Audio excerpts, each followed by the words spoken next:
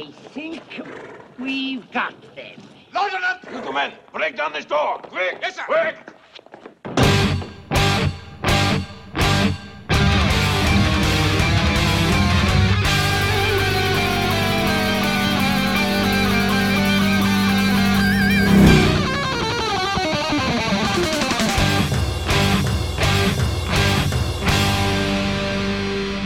Welcome to the Mad Max Minute. The old world has burned in the fires of industry, forests have fallen, a new order has risen, and the machines of war are driven with the blade and the gun and the iron fist of Bartertown in Mad Max Beyond Thunderdome, 1 minute at a time.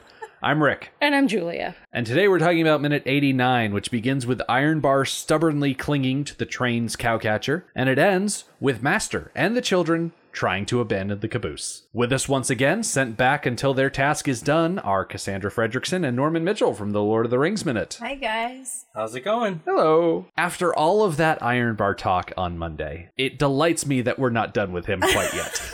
Oh my gosh. I don't... No. Well, it's just not possible that he's still alive. Yeah, that car split in half over him and exploded. Kabuki mask is still intact, though. It's not even singed. He's covered in soot, not that mask. That's it. Oh, That's it. Interesting. With all that hair flying about, you'd think the hair would have gotten it, but nope.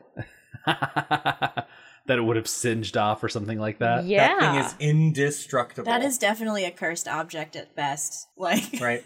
Ironbar is just a vessel for its corrupted spirit. Probably. It's the puppet master. Yeah. It's gotta be. You can't cheat death through sheer force of will. No, man, he's just rolling 20s on those fort saves all day. I know there's the whole, Darth Maul survived being cut in half because he was just really angry and therefore strong with the dark side, but... He stopped himself from bleeding out just because he was mad. Yeah, it just... Dark side did a brother a favor. This is Mad Max, not Star Wars, so you can't say it's the Force or anything like that. Right. And yeah, his name is literally Angry Anderson. But I don't think he's actually that furious to scare death away. Death's got a glass John. This man's coming down swinging. It's almost like Ironbar was the subject of a weird prison experiment where his DNA was spliced with abalone shell. And they created a tiny Australian Luke Cage. You can't toss him, you can't crush him, you can't drown him, and you can't even blow him up. But his worst enemy is an otter.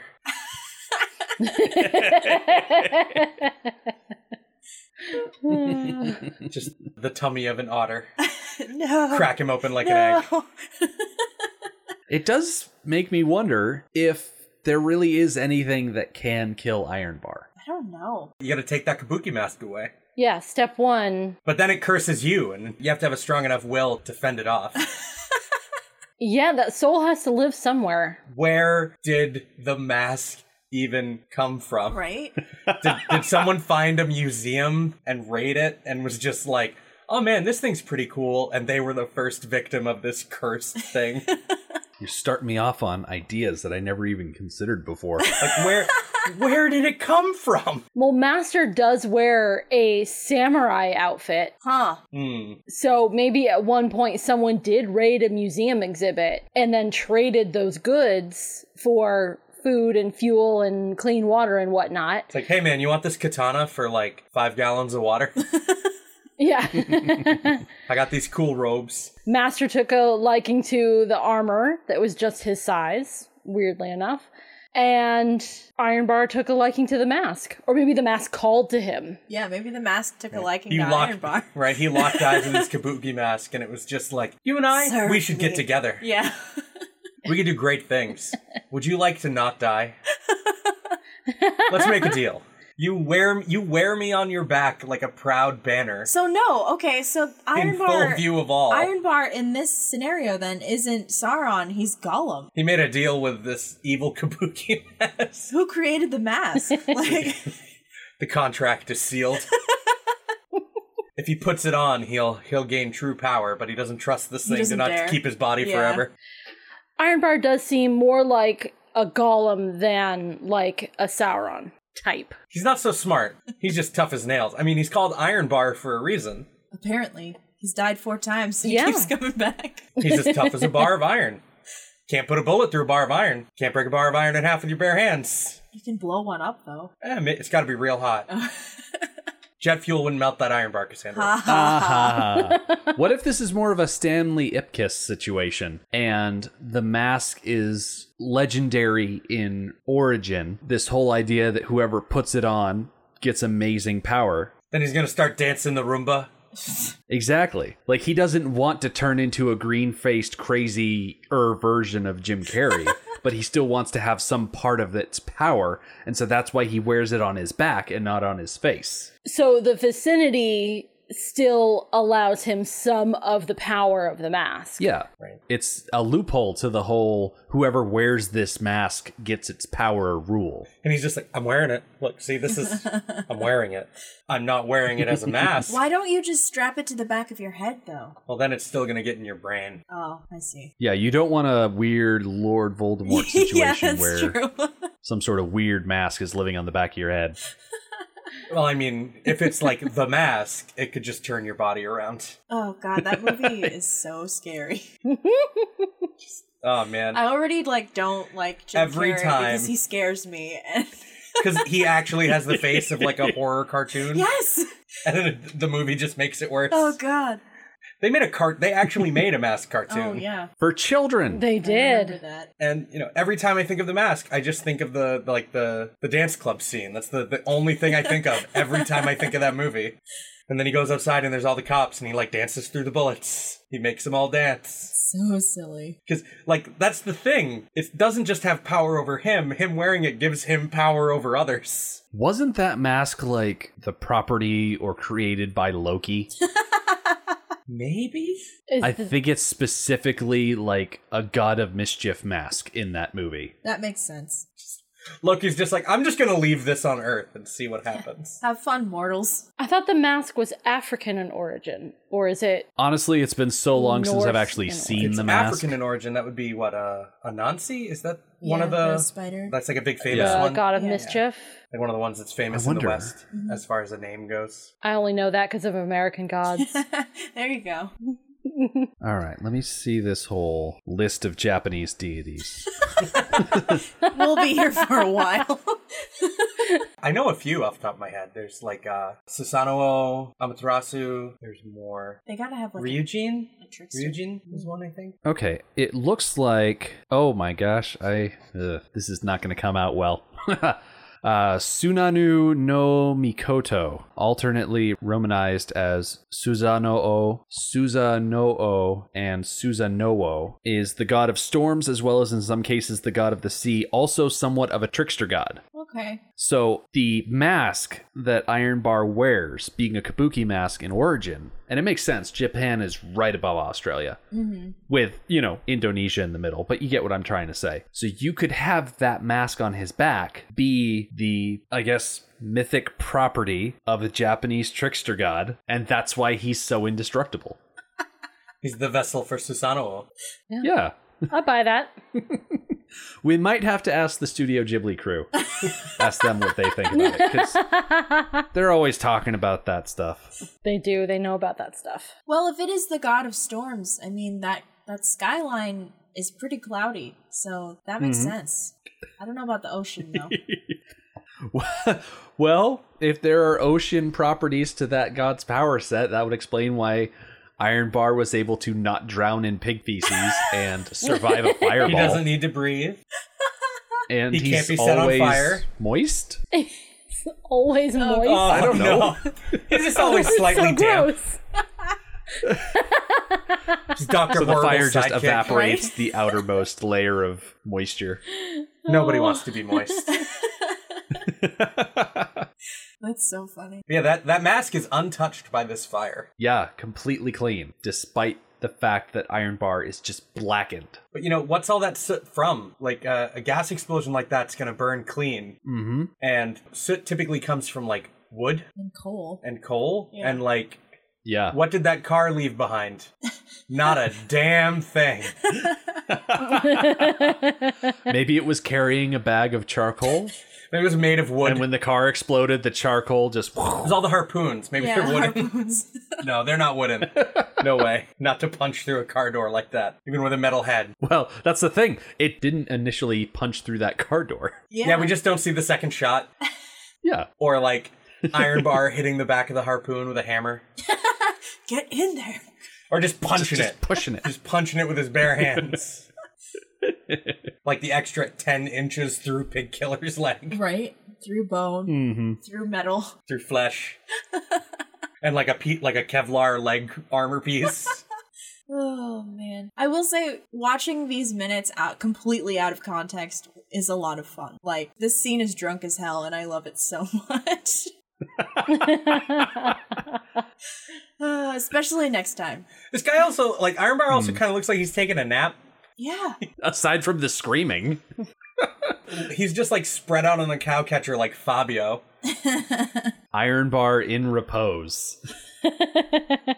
And I love how we get that initial shot of him looking to the side, and then in the next straight-on shot where the train and all of the other vehicles are racing towards the camera, Iron Bar is still just clinging to that cow catcher, trying not to fall off. I don't even know, like, how? How is he not falling off?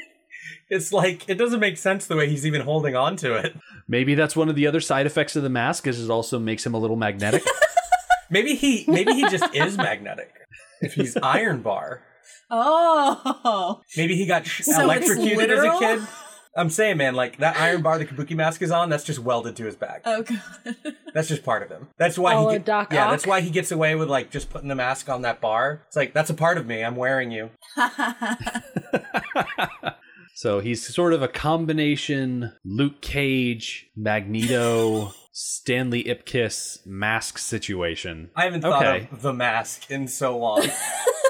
You're welcome. We keep getting stuck on the front of this train, much like Iron Bar is. Hey. But there is stuff happening to the side of the train. Max successfully pushed the harpoon car in front of the train, and I guess this gives some of Auntie's guards a bit of a complex about how effective they're allowed to be, and they start pushing on the back of his car. Oh, we should do something about this ugly car. Yeah, Max is a little put off by the whole being pushed thing, but he's able to keep his car under control and veer off to the right instead of veering in front of the train. He actually knows how to drive, Yeah. unlike the guy driving the harpoon car. Yeah, where's that guy? Oh, that guy's dead. Okay. Oh, yeah. He didn't have a mask to protect him. Yeah, he didn't have any contract with a primordial deity to keep him safe. Why isn't Iron Bar in charge? I know. We've often said that he more or less is. You've got Auntie up at the top. You've got the Collector who's in charge of letting people in. You've got Dr. Dealgood who's in charge of commerce and trade in the town itself. That's a good name. Dr. Dealgood. And we always thought that Iron Bar was in charge of the guard. Like all of these. Maybe we could have a military coup. Yeah. You can't kill him. You can't stop him. What are you going to do? I'm in charge now. It's a good thing that Iron Bar is so loyal to Auntie. She doesn't have to worry about him turning on her. Or at least we don't think. No, I think he's very loyal to Auntie. It's a shame that because of politics, Auntie couldn't put Iron Bar in the Thunderdome with Blaster. That would not look good on paper, but it would be very effective. It would have been a great show. Right? You know, doesn't matter what you throw at him. Especially if Iron Bar started whipping out some of those more exotic powers from that mask. He probably has like laser eye vision or something like that. It can just like Call open its down mouth lightning. and breathe fire. That's so scary. But what if Blaster was able to remove the mask to knock it off the Iron Bar? No, it's got to be bolted on there. It's like, Yeah, I don't understand the question. The Iron Bar doesn't get separated from the mask. you go to like grab it and it bites your fingers. Like, wouldn't that be terrifying? You're just like, oh, I hate this thing. Oh my god! It just like opens its eyes, Dude, that's so scary. hisses at you like a cat. Looks into your soul. Oh no, that is not okay. That is the stuff of nightmares. Well, we're pretty sure it's like malevolent in nature, so. Yeah. Yeah, I think so. Yeah, this is some evil, terrible thing, untouched by fire and death. Speaking of evil and terrible things, and I guess that's being a bit hyperbolic because we see Auntie and her guards have caught up to the train. She's on her rocket car thing. Tina Turner in her chainmail armor and her rocket car. Oh my gosh. Yeah. What's interesting here is that Auntie is no longer driving. She is up in the passenger seat, where when this chase started, she was in the driver's seat. So somewhere her and that guard did some sort of weird, like Switch do-si-do with me. chair exchange thing. Gonna crawl over the middle console while the other guy crawls over you. It's like you get pulled over by the cops. Switch with me. I don't have my license. I have to wonder, when did they have time to do this? Did they stop at some point and scramble over? Did she just hold down the accelerator and then slide off to the side of the seat? And it was this whole awkward thing. She went out the door and over the top of the car into the other passenger seat.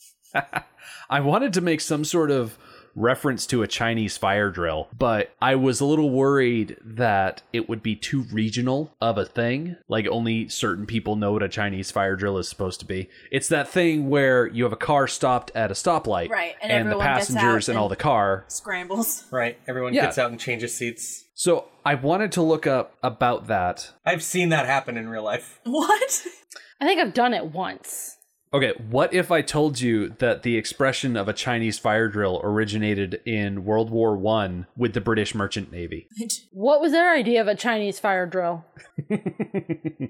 So, because we're dealing with the British Merchant Navy, of course, they're dealing with nations all over the world. So, in that beginning of the century era, Chinese sailors were considered to be the best in the whole British Empire for their discipline. Like when they were given an order, they would hop to it. They would execute it to the T and be very diligent and more skilled than other non-Chinese sailors. And so, since Mandarin to English to Mandarin translation is really time consuming and more or less undermines the authority of the British officers. Some of them decided to learn Mandarin, and because they're British, they tried to keep their British spin on it. And so you'd have these proper English gentlemen trying to speak Mandarin with their proper British accents. And of Wait. course, it would sound terrible. That's So you'd have right. all of these Chinese sailors who pride themselves on being super efficient, and they would get these garbled and nonsensical orders from these British officers who think they're speaking proper Mandarin. And so these Chinese sailors would be like, okay, I think I know what he wants us to do. We need to do it right now. And so they would just run around trying to do what the officers told them to do, but the officers told them gibberish. And so the British have a good laugh about, oh, haha, look at all these Chinese guys running around doing nothing effective, when it's really them just not knowing how to speak another language. Yeah, because it's, Mandarin is very tonal. Right. And if you speak it in a very accented way, it just sounds like nonsense. Yeah, that's what I was thinking. So the whole idea of a Chinese fire drill is something done very quickly with very little after effect. So hopping out of a car, running around it, and then jumping in a different seat. It's a lot of effort done very quickly with very little effect. Huh. Ah, I see. Joke's on the British, though. They suck at speaking Chinese. Yeah. It's like, I don't understand your order, sir. Right? So as we see Auntie and her rocket car gaining, we also see that Blackfinger is there as well, and he climbs from a truck onto the train, and he's still got his skateboard backpack thing going on, because why would you stop and change? When would you have time? Right? And who needs to? I mean, that's high fashion. But he's on the train. Auntie climbs onto the train. I don't know for sure if they actually had Tina Turner climb from the rocket car onto the train. But when we see her clinging to the side of the caboose, that's absolutely Tina Turner. So she's on the side of a speeding train, in this shot at least. I can't imagine that she did her own stunts. That is just foolish. Well, see, that's the thing. Tina Turner was so gung-ho about being in this movie, I would not be surprised if she insisted on doing her own stunts. That's true. She was really into it. I mean, how could you not be? Look what she's wearing. Yeah. Like, you wear that, filming a movie, like, you better be having a ball. She looks like a Klingon warrior queen. Yes! Yes, she does. I Absolutely. love it. I could absolutely see this outfit showing up in Star Trek The Next Generation. Yeah. It's like Klingon, I like heard Worf's that. aunt. It's like warrior aunt. Worf's auntie. Worf's auntie. It's just auntie. It's just auntie. Oh my god. It's just like, ahead of her showing up on the Enterprise, he's like very Nervous. He's very nervous, and everything has to be perfect for auntie. You do not understand, Captain. Oh my god. I could just see the episode opens up. The Enterprise is holding orbit over this giant desert planet, and Worf's back at his station. He's like, Captain, I know the leader of this planet. She is my aunt. If you would allow me to greet her before she comes on board, Captain. Why is it like William Shatner all of a sudden? Worf spoke very stunted. He did. He was always pausing between words. That's fair. Whenever someone pauses between words, I'm just like, William Shatner? Is that you? He especially paused before and after the word captain, like always. Yeah. Captain. You just imagine Wesley beams down to the planet and he gets in a fight with one of the other kids and they try and throw him in the Thunderdome. Picard has to come save him again. Oh, yeah, Picard gets to fight in the Thunderdome and Hell prove his yeah. worth to Auntie. Hell yeah. Then you get to see, Jean-Luc Picard and Tina Turner. Just wrestling. And she's just like, oh my. In Next Generation, didn't Riker play the saxophone? Maybe? He played the Isn't it the trombone? trombone. Trombone. The trombone. Or the bone. The Oh, bone. okay, so you could have... Play that bone, Wrecker. So you know how, like, We Don't Need Another Hero and One of the Living have, like, saxophone interludes? Trombone. You could have Riker come down and play the interludes on his trombone. Oh. Probably wouldn't sound the same. All I know is I think Picard has a good chance in the Thunderdome. We've seen him use across Next Generation, all kinds of different kinds of firearms, swords, hand-to-hand combat, a crossbow. He's well-versed in combat. There's an old man who will kick your ass. Absolutely. Mel Gibson, move over. Although, let's be real, if they had a Thunderdome situation where Wesley was on the line, if Worf didn't jump in at Picard's insistence, they could just send Data in there. Right? Oh, that's true. That's that's Yeah. one of my favorite things. I think it's in it might be First Contact. Like Worf gets wrecked by a Borg and then Data just like steps up and beats two of them. Just like immediately. Like it's nothing. I forgot that you were building up to the Borg, and so when you started with that B-sounding word, I thought you were going to say box. Like a crate fell on his head and he got knocked out like any number And the of Data times. just like picks it up. It's happened. just like, what is your problem, Worf? Lieutenant? But it's just, they do that all the time in Next Generation. It's like Worf gets beaten and then Data makes it a non-issue. Yeah, he's a robot man. Right? Worf is only there to show how strong and imposing the enemy is, and Data is only there to give them a quick wrap-up to the problem. Yeah. Data is the solution like 7 times out of 10 to most plots. Speaking of small elements that the whole thing revolves around, we get a shot of Blackfinger and another guard. They are on the train engine portion and they are crossing over to the caboose section, but they're crossing over the connecting pin that attaches the engine to the caboose. And we get an extra bit of lingering on Blackfinger looking at this pin because it's going to become very important on Friday. So we need to make sure that we all see it. We're all aware that this is the connecting pin between the engine and the caboose. Right? We need to see it beforehand. We need to know that it's there. Right. We need to know that he knows that it's there. That way, when Auntie starts shouting about it on Friday, we can be like, oh yeah, that thing. After Like 30 seconds ago. she Right? peeks through this window like I a remember creeper. that. Oh, I love that the kids and Master are hanging out in the caboose just trying to stay out of sight, not trying to attract any sort of attention to themselves. And then Auntie just right into the window. Like I it's see you. Like it's Uncle Nutsy's Playhouse or something like that. Uncle Nutsy's Playhouse? It's a UHF reference. Oh, gosh. Okay. It's from UHF, yeah. Okay. Supplies. So Auntie's in the back window. Meanwhile, at the front of the caboose, this guard that we saw crossing with Blackfinger punches through the window, scaring all the kids. Glass flies everywhere. And then he reaches through the broken window and just waves his arm around as if he's going to catch one of them. And that's so dumb because way closer to where he's standing at that moment is the door handle. This door isn't locked. It's open. He didn't have to break the window. He didn't have to try and reach through it. He just had to turn the knob. That's just to establish his power. Establishing dominance. it's intimidation. He's just like, look what, I can I'm gonna punch this window. I can punch through this glass. It's nothing. Doesn't he know that he's not a named character, therefore nothing he does will have any significance? He's not Iron Bar. He can't just be punching through glass and getting away unharmed. My gosh, this is the most sugar glass looking glass Yes. I think Oh, I've ever seen. Yes, I'm so glad you said that. First of all, it's yellow and disgusting looking, which means that it probably was made cheaply. Well, the yellow and disgusting looking, I'll buy that because of where that caboose and that piece of glass have spent so much time. Right. Yeah, surrounded by pigs. Surrounded by pigs, that place is dirty and smoky. Yeah, that's just like all the grease from the black smoke from motors. Yes. Ew. But once it's brought out into the daylight and the sun, yeah, it just looks fake.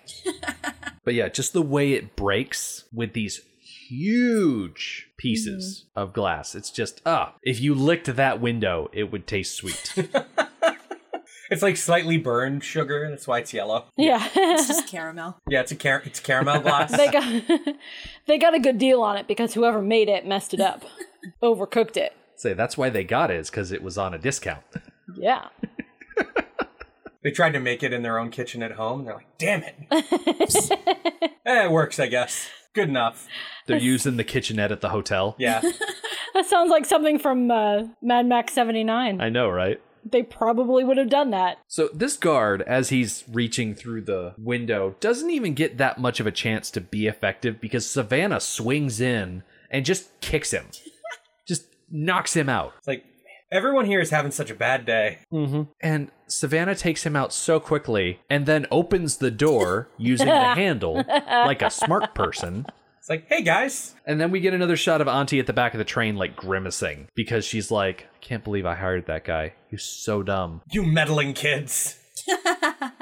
So Auntie climbs away from the window. I guess her plan is to move around the side of the cabin so that way she can cut off the children that are now trying to escape. She sees that Savannah is bringing them through the door, so she's going to try and cut them off at the pass. Right. I can't help but wonder at this point when Auntie now clearly knows of the existence of the children, what she thinks about them. Where did these kids come from? Why are they here? Do they have anything to do with Master? Why are they helping him escape? To Auntie, this is all a complete mystery. Do you think she's really focusing on it? Well, before now I would have said no, but faced with them, a whole gaggle, there's like 4 or 5 kids and Master. Master is really who she wants. She doesn't care about the kids, but she knows they exist now. So in her head, she must be wondering where they came Who the from. hell are these kids?